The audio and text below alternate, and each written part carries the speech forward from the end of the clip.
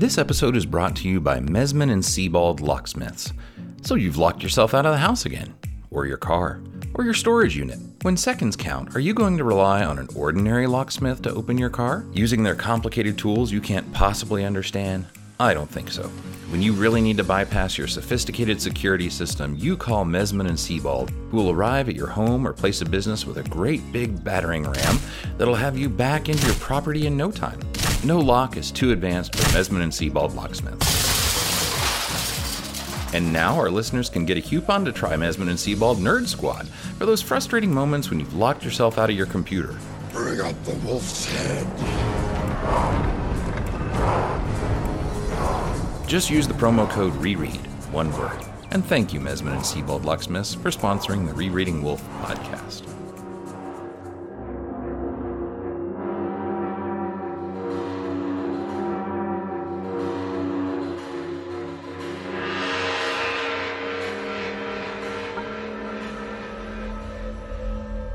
Warning.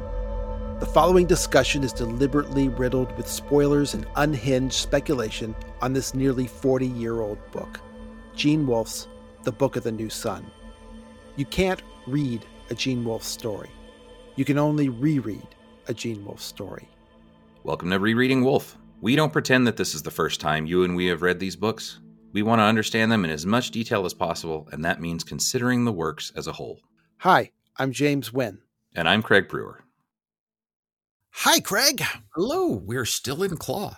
Yeah. We haven't made it to Sword yet, but I don't know. I figure we are one chapter into Claw. People might get excited like I'm excited. We're making progress, but we haven't made it that far yet. Oh, man. We had an Ask Me Anything last week or 2 weeks ago now. We did. It was a big hit. We have more comments on our Ask Me Anything than the other Gene Wolfe podcast. I wasn't keeping score at all. I just want you to know that those screen captures I sent you comparing it were totally random. Well, I want you to know that those extra accounts that I started on Reddit mean nothing. They have nothing to do with that. So, and the fact that I would just go in and respond cool and cool and cool and cool multiple times, even in my own comments, had nothing to do with trying to get that reply count up at all. No, but that was fun. Thank you guys so much. Yes. For coming in and chatting even. And it was fun to see even names I didn't recognize. Mm-hmm. Yeah. And I think a couple of people did mention already, even we've talked to a couple of people recently about a couple other things, but they mentioned thinking it was weird that we'd never actually met each other in person. Like, I think we mentioned that. Maybe did we? Maybe we didn't, but I felt like we have. But yeah, it is true. We still have not actually face to face met, but but we talked and corresponded and whatever for years and years before we started this. Right. Yeah. But it is true. Unless there was like some moment in Skype setup where we happened to see each other on video, we've never actually conversed on video. That's probably, I think that's only voices. I think that's right too. But no, so that's one reason why somebody joked on there, or maybe I joked, I can't remember, but about doing a WolfCon sometime. And that would be a perfect excuse to not only finally have you and I meet, but have everybody else. So I don't know, keep it in mind. And if anybody out there has experience putting together a national con that may not get massive numbers of people, but we'd be interested to find out what your experiences are. I know they do a little Laugh Con for Lafferty. That's sort of like a one weekend thing up in Philadelphia, I believe is where it's been done before. But even something like that, even just a little bit bigger, I think would be a good time. So we'll think about it. If we can get the other podcast guys involved and get Mark involved and see what other names in Wolfdom get involved, would be fun. Also, we have some other good news because we have corrections. Everything we know is wrong. Sean Michael Robinson upbraided us for not noting in chapter 1 that the innkeeper Severian was talking to, that later in chapter 18, when he's sleeping in the antechamber, Severian speculates that he could have been a spy. I completely blotted that one out, or forgotten it without remembrance. But Severian writes, lying down again, I surrendered myself to my irritation at being unable to sleep. I thought of the herd driven through Saltus and counted them from memory. 137. So Severian is counting cows to go to sleep. And then there were the soldiers who had come singing up from the guile. The innkeeper had asked me how many there were, and I had guessed at a figure, but I had never counted them until now. He might or might not have been a spy. So, on the matter of attention, Severian is able to review his memory for data analysis that he did not make at the time. Cool. Yeah. But I thought when I was reading through this that the innkeeper could be a spy, or maybe his wife. But then I said to myself, that's a crazy theory. Who would ever try to spin a theory like that? So on this matter, even Severian, he doesn't know looking back on it, whether he's a spy. And I wonder if Wolf felt like he knew himself if the innkeeper was a spy. Did Wolf leave mysteries in his book without solving them? I have to think that he did myself. I don't know if this is one of them. It's also a good moment to notice if Severian's just sort of being paranoid too. Well, like he's the only one. Right. Yeah. But I mean, it could get back to the thing of Severian just starting to wonder, right? Who's, to get paranoid. Yeah. I bet Wolf knew he was a spy. That's what I think. Well done, Sean. Well, we did get more in the subreddit for the last episode. There's a link to it in the show notes. Michael Andre Driussi argues for more time between the end of Shadow the Torturer and Claw the Conciliator. Remember, I argued that Claw starts the very next day after the riot at the end of Shadow. I think this particular proof is the strongest. Michael says, Sev tells Greenie, the Green Man, in chapter 3, he left Nessus a few days earlier. Now, as Michael notes, Severian could have been referring to the day he left the Hall of Justice after executing Agilus. And if we assume that Severian's culture is like Greco-Roman, so it doesn't have a 0, even if we assume few means 3, then it could refer to the day of the execution, the day traveling through the gate, and the day that he's talking to the Green Man. 3 days. Just like Jesus was in the grave 3 days, at Friday when he was crucified, Saturday on the Sabbath, early Sunday morning. That's one reading. A few days. Yeah, a few days. On the other hand, maybe Severian passed through the gate and he and Jonas spent all day trying to catch up with the company, Baldanos, Talos, Dorcas, and Jolenta. And then late at night, they give up and they go to sleep in a field, just collapsing. And then the next morning, they follow the guile to Saltus and they get there before lunch. And then, that doesn't give Severian and Jonas a lot of time to share backstories. So he doesn't know how much money Jonas has, but still time to reach a level of bonding that we see between them. So when they spend the night at the inn in Saltus, he doesn't know if he has any money, but they are already a pair. Not 72 hours, but still 3 days. That's still a possibility. Yeah. And a few seems significantly different from yesterday. Like it's like you could say a couple could mean 3 if you're being very casual, like that kind of thing. But yeah, it does seem like if Wolf in his head had a timeline of it being just the day before, that it seems like he would have needed some specific reason for him to lie to the Green Man and just say a few days, which, yeah. Ultimately, though, although I've been committed to tabulating these days, I think Wolf used the word few because he's screwing with us. He was deliberately keeping us off balance about the amount of time between the end of the last volume and this one. The passage of time is just difficult. All the focus in a Wolf novel is the ever-present now. But I do recognize this as part of the reason why the book made me feel so uncomfortable the first time I read it. Mm-hmm. And yet, I just cannot believe that there could be more than that, possibly that one extra day since the end of Shadow. That much time. And, Severian doesn't stay on task very well. An extra day, and he'd have had a whole other adventure that would be, difficult to paper over. So if Severian left the tower on Sunday afternoon, when the story of the Claw starts, it might be Friday or it might be Saturday, but I don't think it can be longer. And no one cares but me. Interesting. I can see your argument, and I can see how the text is in a different spot. I have to admit, I like the idea that it's much, much closer. Like I had always assumed it was longer, but it seems to make more sense that it's just one. It feels, yeah. Look at the timeline of this. Look how fast everything goes. I mean, you get to what, chapter 7, something like that, before you even get to the very next day.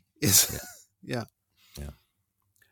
However, Michael alluded to issues with the known phases of the moon during the time gap between the volumes that suggest it could even be longer than that. And more on that as I get it. I don't know. On the other hand, my correction of Wolfe's persistent typo, Ferentari, rather Erentari, which is an actual name for a class of skirmishers in the Roman army. Michael has added that to the errata in Lexicon Earthus. So if I got corrected in the timeline, I made it into the errata for Lexicon Earthus, and that's a pretty fair trade. That is Wolf immortality right there. But you, Craig, bad news for you. Oh, no. Julius Langhoff on YouTube noted that you misspelled J.C. Leindecker's last name. This was for the Don Mates episode. Oh, goodness. He says it's spelled Leyendecker, not Leyendecker. I'll have to go work on that. Also on YouTube, Colin Kozlovich is on the trail of green-blue references in Wolf stories as well. He's reading the Book of the Long Sun, and he noted where Silk meets Mamelta and is limping along bruised and is following a green line on the floor. Nicely done, Colin. That's a cool one. On the subreddit for the last episode, Sci-Fi Guy 1988 helpfully provided a link to an original German translation of the epigram that Wolfe put at the beginning of the Claw Conciliator. Oh, interesting. The Book of Hymns of the Church in English, that's what it is. It's by Gertrude von Lefort.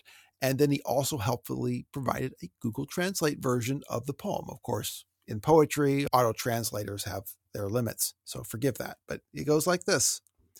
But strength still emanates from your thorns, and from your abysses sounds singing. Your shadows lie on my heart like roses, and your nights are like strong wine. I still want to love you where my love for you ends. I still want you where I don't want you anymore. Where I start myself, I want to stop. And where I stop, I want to stay forever. Where my feet refuse to walk with me, I want to kneel. And where my hands fail, I want to fold them. I want to breathe in autumns of pride and to snow in winters of doubt. Yes, as in graves of snow, all fear shall sleep in me. I will become dust before the rock of your teaching and ashes before the flame. At your command, I will break my arms and I will support you with their extending shadow. Wow. Yeah. That actually, as someone else noted, even though Wolfe said that he was only familiar with those first two lines and only knew about Gertrude von Lefort, that she wrote those lines, the rest of this poem actually fits very well. Oh, there's all kinds of stuff in there. Yeah. And not just the words and the vocabulary, shadows and roses and stuff like that, but the whole, I mean, I was thinking how much of that fits with the way that he describes his sort of moment of reverie in Citadel and all kinds of things. Yeah. Really well. It's also pretty cool for an auto translate that did pretty well. Yeah. I have to say that came up with some suggestive things too. Yeah. Yeah. And we discussed the legend of a guillotined head continuing to blink, demonstrating volition. It reminded Lord of Atlantis on Reddit of Saint Denis and other cephalophores. And that had an added benefit of giving everyone the opportunity to use the word cephalophore. A cephalophore, third time I've got to say it, is a head carrier. It's a saint who carries around his own head.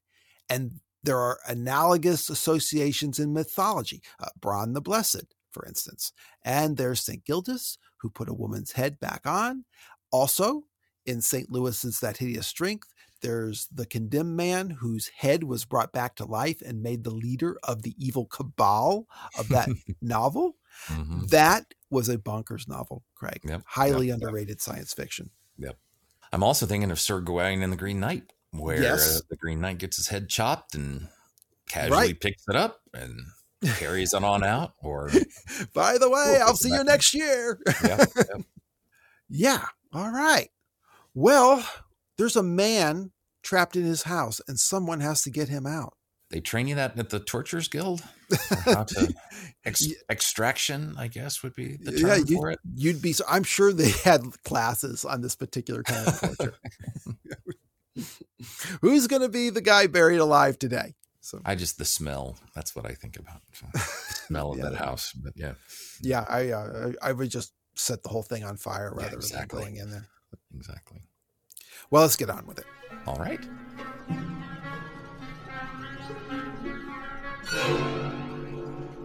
Chapter 2, The Man in the Dark. So here we are, same day as chapter 1. At most, I'd say this is 2 days since the catastrophe on the wall, but it could be, just the next day. But yeah, I could see 2 days, but no more. Mm-hmm. So by my reckoning, Severian was exiled on Sunday, just after noon, and it's Friday or Saturday, the 18th or 19th day after the Feast of Holy Catherine.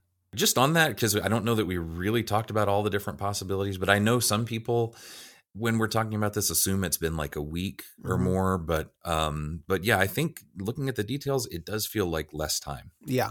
I think I've kind of in the past always assumed that more because he and Jonah seem so familiar that maybe more time has passed. But yeah, that one I know we'll probably get some pushback on of like, no, it's got to be longer. But I don't know. The details make me think it's shorter. Yeah, I think the fact that he doesn't know if Jonas has enough money to buy his own room, he doesn't know. They couldn't have been together long. And maybe they camped out the first night, but I don't think it's been longer than that. And we're never told exactly how far Saltus is from Nessus, right? No, they never tell us. No, it could precisely. It could be just on the other side of the wall, for all we know. Mm-hmm.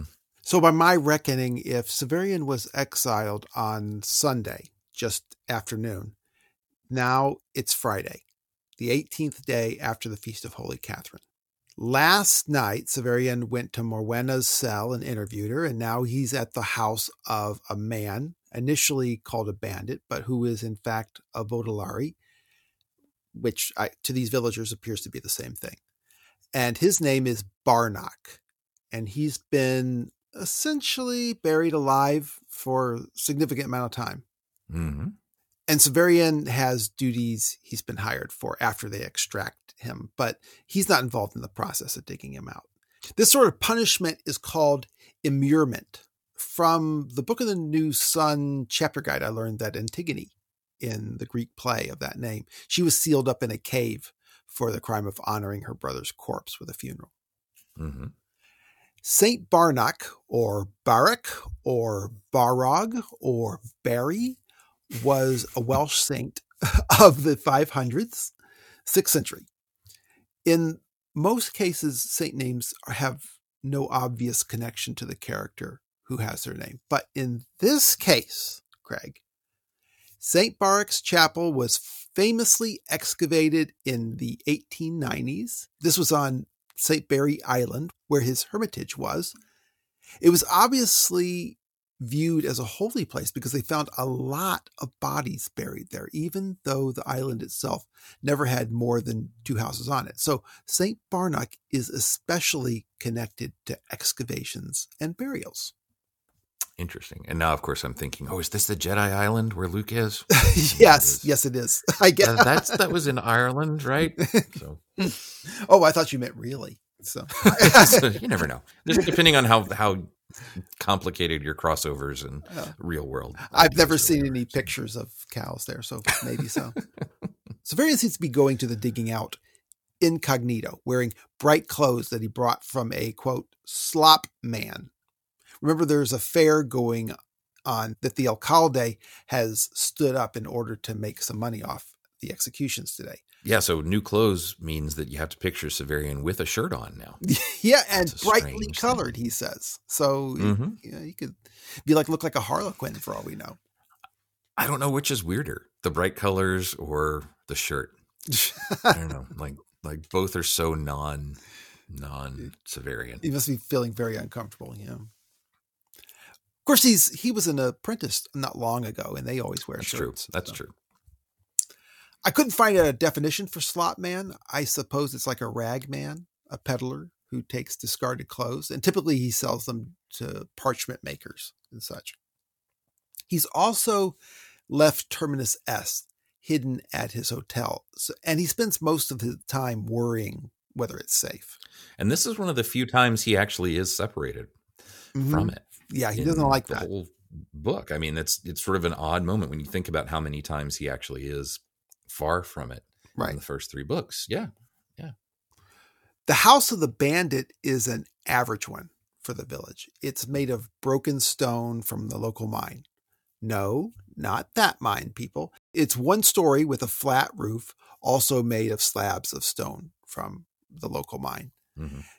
There's a chimney, but there's no smoke coming from it. There seems to be one door and one window, and they've both been blocked with stones. So it's a tomb blocked up with stone, sort of like Jesus, or to look at it another way, it's a mausoleum. Yeah, and that gets back to the connections between how this book starts and Shadow, because now we've got a second chapter where again we have somebody basically entombed, and we could talk about in the first one whether it was Severian or we're talking about possibly first Severian or just the other whoever owned it before Severian. He doesn't know at the time.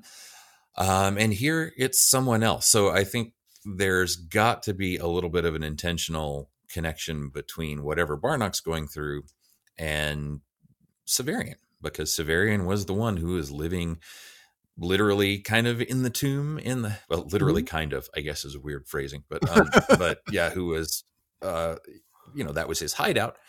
But then also there's the idea that maybe that whole experience as the apprentice and as a torturer was a bit like living in a tomb that maybe he's going to be brought out of. I think it's a little too much to push this to a kind of Plato's allegory of the cave moment of like coming out into the sun. But I don't know. I did feel kind of like, especially the way they describe Barnock coming out in the end, there was a little bit of that. Right. But we can get there. We'll talk about that later. Yeah. But also Severian's going to essentially come into league with a Baudelaire, right? Baudelaire before, now a Baudelaire. They're going to be partners because he's supposed to execute him. Yep. Well, again, there's a fair going on. Remember, and about 100 spectators have gathered in front, but there's no sound coming from the house. Severian asks Jonas if this sort of punishment is common, and he says it's more than common, it's traditional. He says, quote, "You've heard the saying, a legend, a lie, and a likelihood make a tradition. And by tradition, before they seal him in the house, they go through the house and remove all the food, tools, and lights so that he's buried alive, truly buried alive and can't get out. And they also take anything else of value. The alcalde comes up rather by surprise at this point. Severian says that he's, quote, a solid, square-built man whose open face was marred by something too clever about the eyes. and then again, we know Severian is particularly shoddy judge of character, so your mileage may vary. The mayor compliments his clothes and says that if he's dissatisfied with them, he should come to his place and tell him, "We try to keep the traders honest that come to our fairs. It's only good business. If he doesn't make them right for you, whoever he is, we'll duck him in the river. You may be sure. 1 or 2 ducked a year, keep the rest from feeling too comfortable." So, yeah, it's so weird. This guy goes a long way to make him seem like, the representative of the Better Business Bureau, who's just always out like, put in a good word for our merchants and always shop local. And, yeah, it's just, I don't know. It seems like a sort of un-Wolfian character for some reason. I don't know if that's just the reaction I have or if there's just because it feels like this is one of the few people who maybe doesn't have another layer to him, that he's just kind of serving this little role, but we'll see. But as a mayor, he, for a small town, Better Business Bureau, being in charge of making sure commerce runs smoothly for the village is probably a major part of his job. Maybe so. Or maybe that's the joke. Maybe it's that Wolf is kind of saying about Severian being a bad judge of character. He seemed too clever about the eyes, and yet it's everything about him is just so obvious. And he's just a PR guy. Right. So in return, the alcalde, as you said, asks that if people ask Severian where he got the clothes, that he should say it was at the Saltus Fair. And Severian agrees to do that because he's not going to wear these clothes after he leaves town. The mayor, the alcalde, says that they're waiting for a tree trunk to be brought to use as a battering ram. 2 villagers named Mesman and Sebald are fetching it. It's not a big trunk. They wanted to keep the cost down on the number of men who had to carry it there. I guess the relative expense of this process is a burden because to fund it, the property becomes public and the people who carry out the burying and digging out get to take anything they want from the house. And no matter what, before the burying, they empty the house of any food, tools, or light. He mentions an event that occurred, about the time of Severian's birth, 18 years earlier. So this isn't the only time that someone judges time by Severian's birth. At the end, we're going to learn from the old autarch that he started operating as the brothel runner, the pimp at the House Azure about the time that Severian was born. Mm-hmm. Trying to think. I'm just sitting here trying to think of connections. I'm trying to think of something good to say about that, but I'm not really sure. I don't know. The same sort of people. I mean, they're both. It makes sense for the autarch. Yeah, right? I mean, it makes sense for the autarch to do that. But for this random guy, I'm not. Yeah, really it's sure. just random. As the alcalde prepares to tell the story, Severian says that he threw out his chest as politicians do whenever they see an opportunity to speak for more than a couple sentences. So anyway, this story that he's telling, it involved a woman whose name the alcalde does not remember. So he chooses to call her Mother Pyrexia. Pyrexia means fever. There doesn't seem to be a saint by that name. Maybe she was being condemned as a witch for spreading disease. I don't know. And it seems this form of punishment is a specialized skill because the alcalde says that the people doing it now are to a degree the same people who did it then. 18 years ago, it was early summer instead of late summer. He knows it was apple season because the crowds were drinking cider, and he was eating an apple as they disinterred her. The house had already been sold to a new owner. So they cut a battering ram with the plan to sweep up the woman's bones. So how long did they bury someone in the house? In the current instance, and the one from 18 years ago, the occupant wasn't dead, and without water, they're not going to survive long. Maybe bones is just a metaphor. Yeah, that's what I was wondering too, because they fully know they're going to go in and get Barnock and still do some awful stuff to him. Right. They know that he's not going to be dead. But probably. Maybe the old woman was just older and less likely to survive. Or bones is just a way to say, her corpse. Whatever's left of her, just like Barnock. Yeah. Next, as the alcalde is telling the story, when he gets to the part where he describes the woman inside, he pauses and laughs. Throwing back his head, there was something ghostly in that laughter. I'm not sure what to do with that. I think some here is what we're doing is, thinking too that when Wolf wrote it, these chapters still have to be a little bit of do some world building that is still trying to remind people of the world. And part of the thing is that in the first book, we had a whole official school of torturers and everybody was afraid of them. And I feel like kind of what we're getting here is reminders that this world has all these kind of rituals around torturing and punishing people. And the alcalde is kind of going through that stuff, even though they didn't have a torturer on site, right? He's still kind of setting up.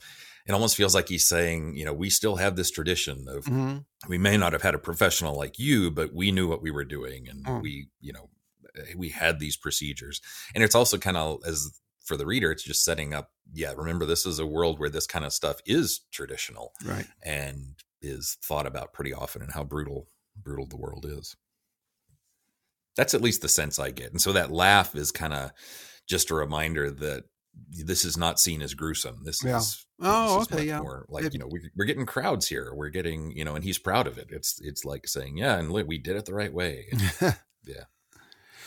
In answer to whether she was dead, the alcalde doesn't say yes or no. He sort of says that she was transformed into something else. He says, It depends on what you mean by that. I'll say this. A woman sealed in the dark long enough can become something very strange. Just like the strange things you find in rotten wood back among the big trees. We're miners, mostly, here in the Saltus, and used to things found underground, but we took to our heels and came back with torches. It didn't like the light or the fire either. What's the point of this story? Just a little horror story? I think so. And it's kind of introducing this whole weird aspect of people turning into monsters or ghosts or something like that I don't know that you can necessarily get super theological with it in the way this world works, but it is kind of saying that, dead is something that belongs to a human. A human can be living or dead, but she became this other thing, that madness or desperation or whatever, or maybe literally she had just turned into some other monster. It's more like a moment of, just something really creepy about the world. And so, horror story, but I think also still kind of thinking about this as world building, that, it's just this cool little weird suggestion that the way things work here might be different than the way that we do it. That instead of just dying through her suffering, she became some other kind of sad, decrepit monster or something. I don't know. I like it though. I think it's a cool little part of the story. So this one is so good, it definitely deserves a Curiositas Earthis song.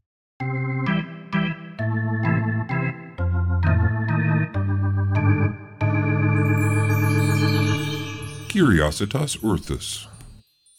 Robert Borski theorized that the salamander that attacked Thrax as Severian was fleeing was Mother Pyrexia. That's hard. That's a good Borski, though. If you're looking at sort of where Borski finds connections, that's cool because it does sort of link up to things that otherwise might have nothing to do, but also it kind of leaves this story. It gives the story more of a purpose in the book. Oh, well, that's true. I like it. I don't think it's true. There's nothing in the Alcalde's tale about suggestions of what she's become that leads to the salamander thing. Right. And plus the whole point of Hether, right, is that he can bring these otherworldly creatures in. So, right. I don't know. I mean, the way that the Alcalde tells the story and the fact that it's so oblique and just kind of elusive to things rather than spelling it out leaves it open to all kinds of stuff. So it also fills you with dread about what they're going to find when they open up that house with Barney. Oh yeah. I just like the idea that it opens up this whole other world, that all this stuff that Severian's doing, all the torture and all the way that this world treats people has bigger consequences than just being cruel. Like it can actually turn back on you maybe and become something else, something monstrous. I just like that suggestion. But yeah, as far as the actual plot, I don't know.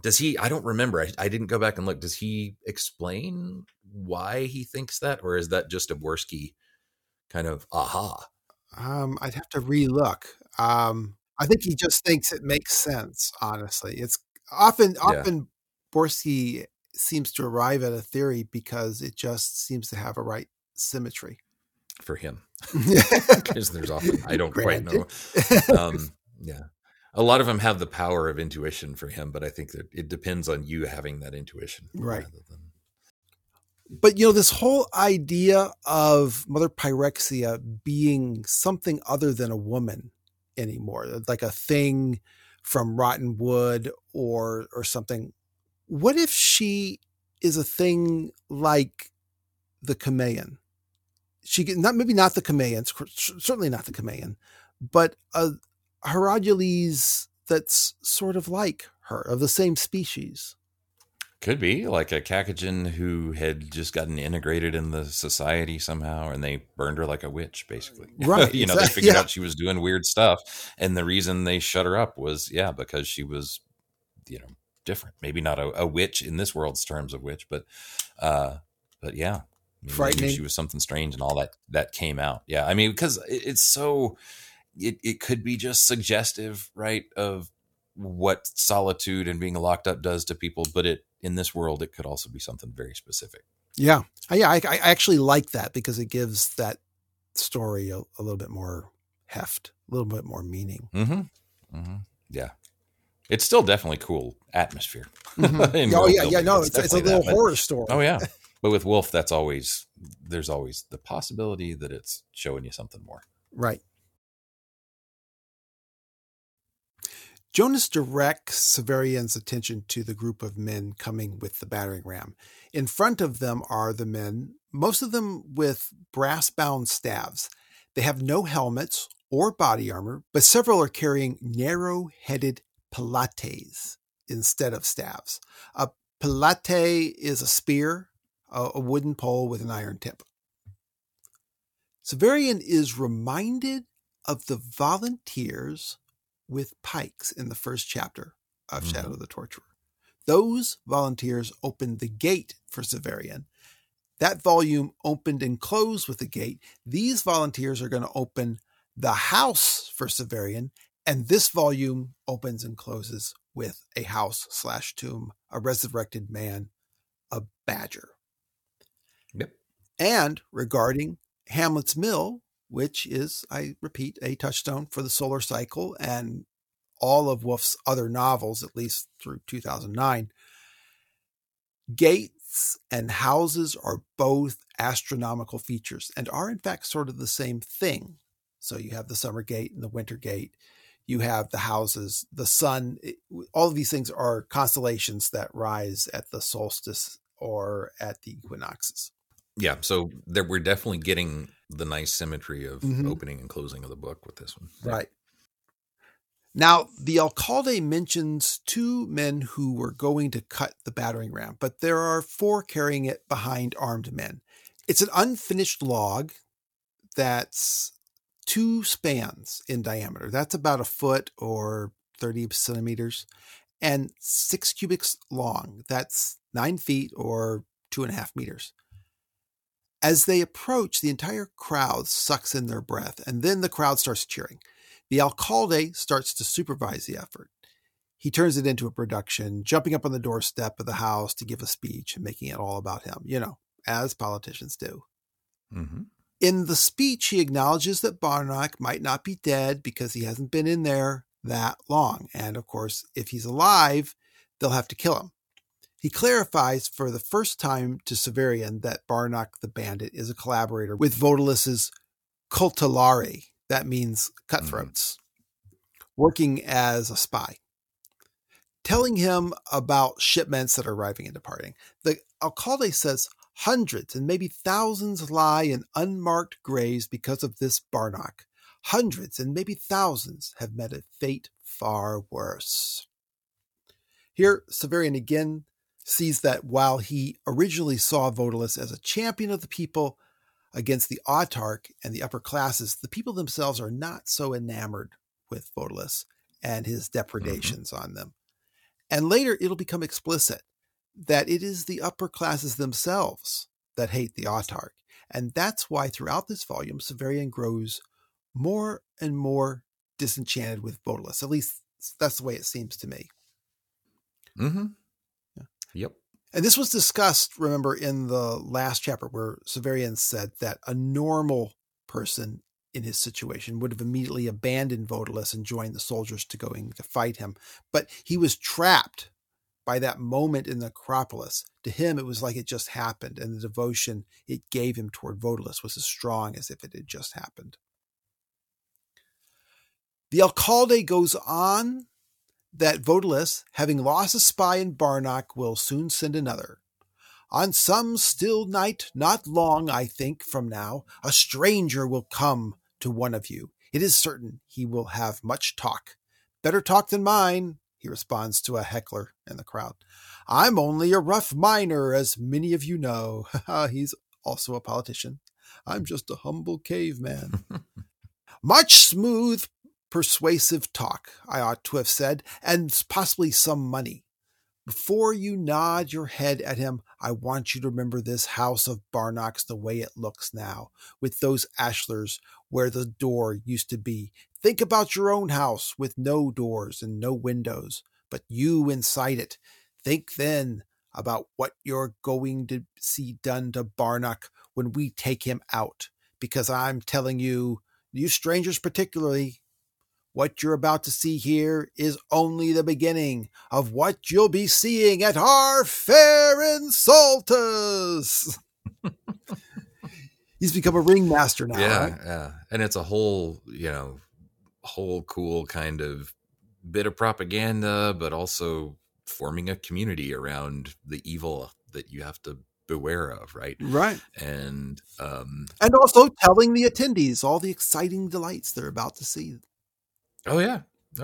So turning it into something fun. Yeah.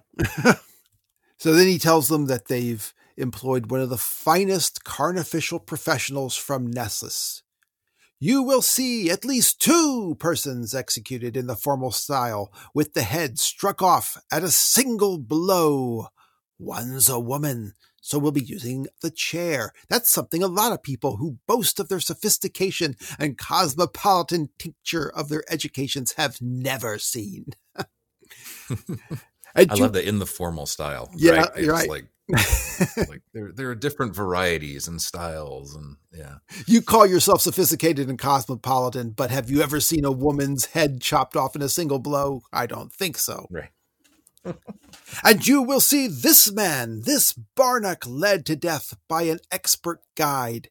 It may be that he has made some sort of small hole in the wall by now. Frequently they do. And if so, he may be able to hear me. If you can, Barnock, cut your throat now, because if you don't, you're going to wish you had starved long ago. So Severian, who, as Severian recorded, was still a Vodalari, he says, I was in agony at the thought that I should soon have to practice the art on a follower of Vodalus's. All right. So now they start. 4 men use their ram on the door. That's a Hamlet's Mill reference, Craig. The proximity of house with a ram, it can suggest the constellation Aries. But if I go there, I'm going to have to say what Apu Punchau's house is at the end of the volume, and I'm not prepared to do that. Also, I can't say whether the house itself is Aries or the previous house, Taurus. They rush the door with a battering ram, quote, losing some of their impetuosity when the 2 in front mounted the step. In this case, impetuosity means their force and violence of movement. The first 2 strikes, they fail, but a 5th man joins, and after 2 more strikes, they manage to make a hole the size of a man's head. The 5th man suggests, the Hyades, which is the head of Taurus, so perhaps the ram reference is Taurus ramming. Then they knock out a bigger hole with successive strikes. Now, the crowd starts lighting torches, and the volunteers with staves and spears take them. Severian writes, showing more courage than I would have credited to those clever eyes, the alcalde drew a short truncheon from under his shirt and entered first. Next go the armed men, and then the spectators, including Severian and Jonas. Inside, the house smells really bad, as you can imagine. There's a lot of broken furniture, suggesting Barnock locked everything, and then when the men came to seal the house, they smashed it all when they were looking for valuables and stuff. Right. On a table, it appears that Barnock managed to find a candle and burned it as long as he could. It had burned down to the wood of the table that it was sitting on. People are pushing Severian in from behind, and Severian finds himself pushing back at them, less anxious to enter than he expected. Oh, he's so brave. There's some noise at the rear of the house and an inhuman scream. And then someone shouts, they've got him! And, quote, a fattish man who might have been a smallholder came running out of the dark, a torch in one hand and a staff in the other. In this case, a smallholder is probably a subsistence farmer, a small holding being land, smaller than a proper farm where animals are kept and has a garden. This guy, Craig, has always made me think of Kibby for some reason. I don't know. Yeah. I mean, you do have the sort of Carrying the a smaller, the sort of middle-aged, guy, sort of chubby guy. carrying a torch. And Yeah. I don't know. The smallholder guy tells everyone to clear a path so they can bring him out. What came out was not a filthy creature with matted hair, Severian says. Instead, it was a ghost. He says, Barnock had been tall. He was tall still, but stooped and very thin, with skin so pale it seemed to glow as decayed wood does. He was hairless, bald, and beardless. I learned that afternoon from his guards that he had formed a habit of plucking his own hairs out. Worst of all were his eyes, protuberant, seemingly blind, and dark as the black abscesses of his mouth. I turned away from him as he spoke, but I knew the voice was his. I will be free, it said. Vodalus will come. And at this point, Severian doesn't think so either. Severian notes a lot of parallels between himself and Barnock, which, Craig, is another parallel to the Stone Town event at the end of this volume, because Severian is going to encounter essentially himself there. Yep. When Barnock speaks, his voice brings back the memory of being imprisoned at the Oubliette. All those airless days. That was 11 days, and it was 5 days ago. Remember that Severian sees his act of saving Thekla, who was a committed Baudelaire. She never gave up information to save herself. He sees that act as a kind of rebellion precipitated by his saving Vodalus and receiving the coin. So in a way, he was also imprisoned for being a secret Baudelaire. Severian says that while imprisoned, he also dreamed of being rescued by Vodalus and of going on to join him in a revolution that would sweep away the animal stench and degeneracy of the present age and restore the high, gleaming culture that was once Earth. So he has these visions of a civilization like you see on the covers of a pulp science fiction novel, right? Yep. He's going to make Nessus great again. Yeah.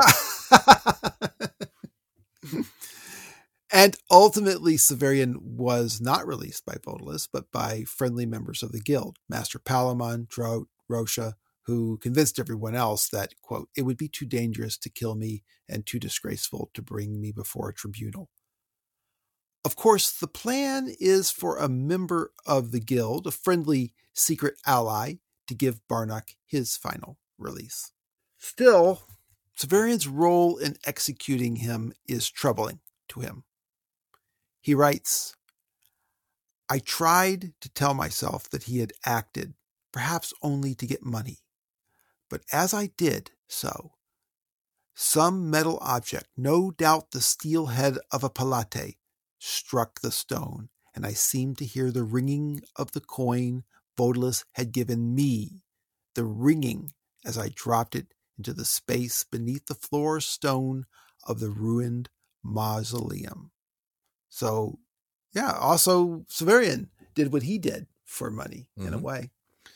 And also we've got the ringing. I mean, it's not a bell, but the fact that there is some kind of ringing that sort of breaks him out of this reverie and makes him think is something that we've talked about happens to Severian many, many times. And what he's doing here when he has that ringing is he's making all these connections between what he went through and what Barnock's going through are clicking.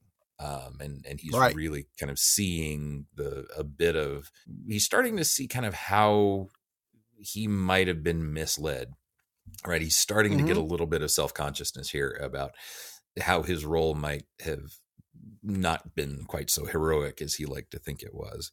But he's still hanging on to it a little bit because that's his identity. But it's also this ringing is happening and bringing all these parallels to the fore. Yeah. And now an interesting ending to this chapter. You want to read this one, Greg? Sure.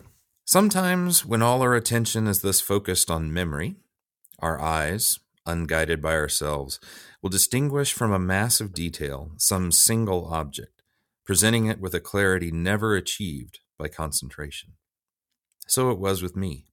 Out of all the struggling tide of faces beyond the doorway, I saw one, upturned, illuminated by the sun. It was Agia's. The return of Agia. Yeah, and a lot of cool things there. That again, she's in the sun. She's the face that he sees in the sun, and we had all that stuff about the saints being, she being kind of caught by the sun, and in the jail cell. Also cool that he talks about sometimes our memory that things can break us out. Or again, what he's kind of describing is when he's caught up in his own reveries, in his own memory reveries, and talking about how something visual sort of catches his attention and pulls him out of it. Yeah. And in this case, it's, I don't know. I was trying to think when I was reading this, is because you have that ringing sound, and because we talked about how important the ringing sound is, usually when it seems like there's something deeper going on, like Severian being manipulated or finding out about, you might say the first Severian, or whether it's something else about realizing his larger role to play in all of this. Here, though, it's Agia that this ringing comes out. Maybe since it's not an actual bell sound, it's not as important. I think so. I think it is. I mean, I think the ringing, this happens a lot. I mean, This is not like it rarely happens. It happens over and over. And one of the places you get the ringing of bells is when he goes into the rag shop and first encounters Agilus. Yeah. Yep. So important moment. And of course, this is bringing back to how much Agia is going to be controlling everything still in his life and in how his adventures are going to play out. So, yeah. So he sees her. It's a good little cliffhanger moment, but it's also one of those things which the way it's set up makes you always, again, feel like Severian's caught up in some larger story and strings are being pulled all over the place. So how did Agia end up here again? We don't know. Right. So more of those things where he's stuck in a much bigger story. And as the man leaves his entombment in his house, we have Agia coming back. So we've talked about the parallels between this event and the one at the end of this volume, the Badger, the guy working for Vodalis. Does Agia have a parallel? I've already associated with the Cumaean in the Aeneid, so that could be it. Or that's the other character is the Cumaean or the witch that they see there. But if you're going to go that way of finding some parallel, then since Agia is out to kill him, then the witches also would be some kind of threat. Right. I mean, I think that if the Cumaean would be the witch, then Agia is, if we're looking for strong parallels here, then that means the witches are after him too for some reason. Yeah. And that, I don't know. Maybe. I don't know. Or at least very much sort of controlling all kinds of things about his life. Yes. I don't know. Yeah. If you push that too far, then I feel like we're getting a little bit into Borsky territory of like looking for symmetry, plot meaning, but just symmetry, from symmetry. Yeah. But symmetry is very much the point of what's going on here, I think. Yeah. I think so. I think it's trying to build symmetry in so many different ways. Yeah. And I think that's absolutely true. I just don't necessarily see it as plot symmetry quite so much, in the sense that, certain characters have to be certain kinds of characters because of where they are. Instead, to me, it's much more about Severian coming out of one understanding of the kind of person he was or what his life was going to be. And that's kind of like what a house is or what a school is or a tower or something, and having more choices coming out into the larger world. That's kind of why I mentioned the whole like Plato cave. And the allegory of the cave was just because it's a little bit about realizing that everything that you had believed was an illusion, and you're coming out and finally seeing the sun, and that it's more about finding the truth behind all the appearances. That these two books are a little bit more where Severian is still living in that world dominated both by his feelings about Vodalis, but also his devotion to the tortures. And then the second two books are where he's more out of the house and he's much more open to finding something different and starts to change and eventually has this sort of weird religious moment but also where he realizes that all the forces that are going on in the world are so much more complicated than he understood, that it's, whatever role he has to play, he doesn't even really understand it himself by that point. So to me, that's more what the house imagery does. That it's more that sort of symbolic kind of way to do it. But I don't know, maybe there is a plot point to the symmetry as well that I just haven't picked up. Do you have an idea? Who would Agia be?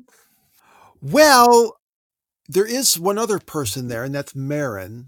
And both Agia and Merrin have been presented as candidates for his sister. But I think because of Agia's appearance, she couldn't be his twin sister.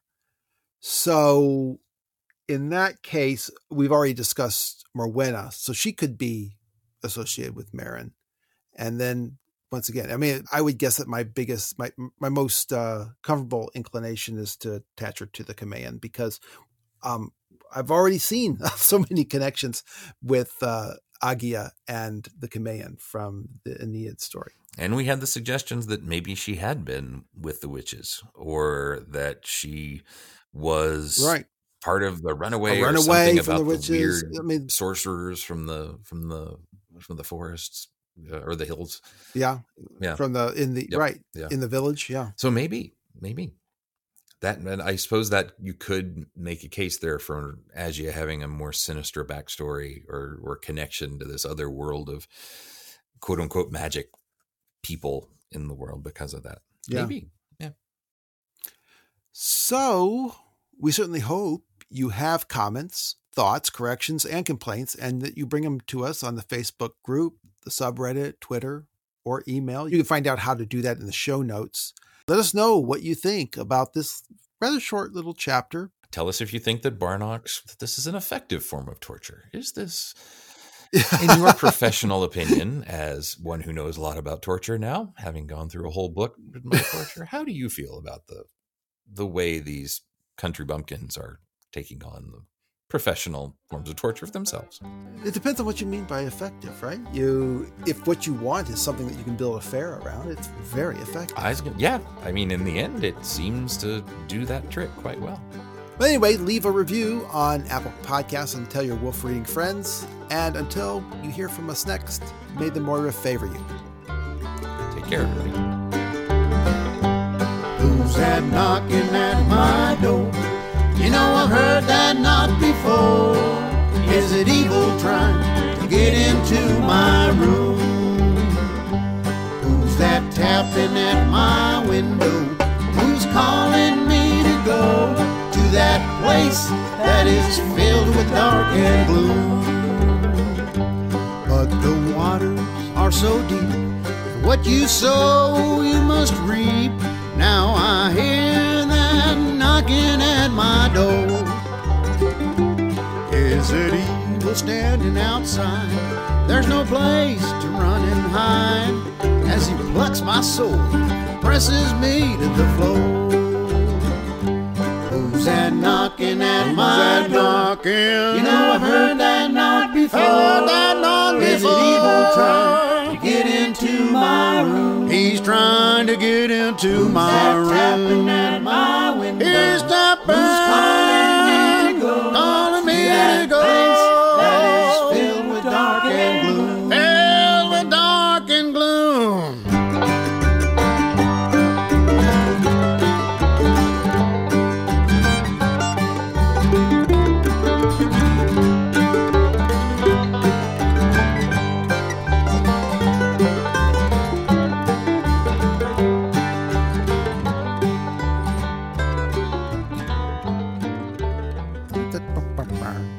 Guillotined head continuing to blink. Continuing to blink. I could not. Right. So, Oh, go ahead. No, go on. Oh, well, I was going to say. Yeah. Go on. That's all right.